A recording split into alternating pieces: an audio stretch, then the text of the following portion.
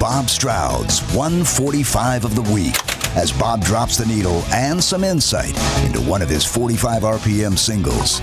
Now, here's Bob Stroud. Thank you, Steve. It is Bob Stroud here. My 145 of the week is on tap now. Here's what went down last week. Monday, Bang a Gong by T-Rex. As we so noted, the late, great Mark Bolan's birthday. Tuesday, Dance to the Music. It was saxophonist Jerry Martini's birthday from Sly and the Family Stone, but then again, you knew that. Wednesday, Abacab on the birthday of Mike Rutherford. Thursday, Monday Morning, Fleetwood Mac. Lindsey Buckingham blew out another candle. And Friday, Good Thing, Paul Revere and the Raiders. That was the date that Paul Revere died back in 2014.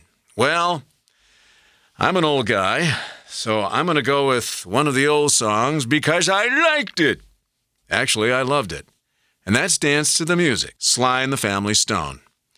It was a bit gimmicky, admittedly, but it's a gimmick that they pulled off with such aplomb, authority. You know, the bit about featuring different members in the band to riff for 4 bars. It was sort of a new and fresh approach to laying out a dance song, and it got the job done.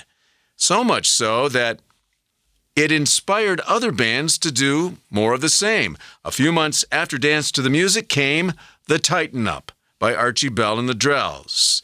Now let that guitar fall in.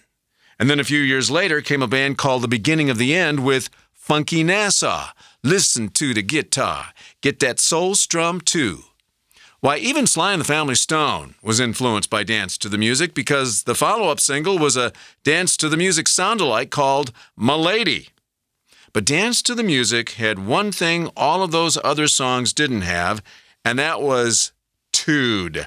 Plenty of attitude. All the squares, go home. It's a great sounding record production-wise, and interestingly enough, the band didn't like it.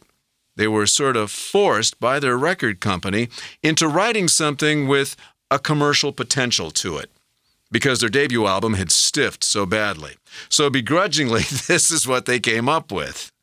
My guess is that after the money started rolling in, they loved it and learned to dance to it. Thanks for listening. See you again next week with my 145 of the week.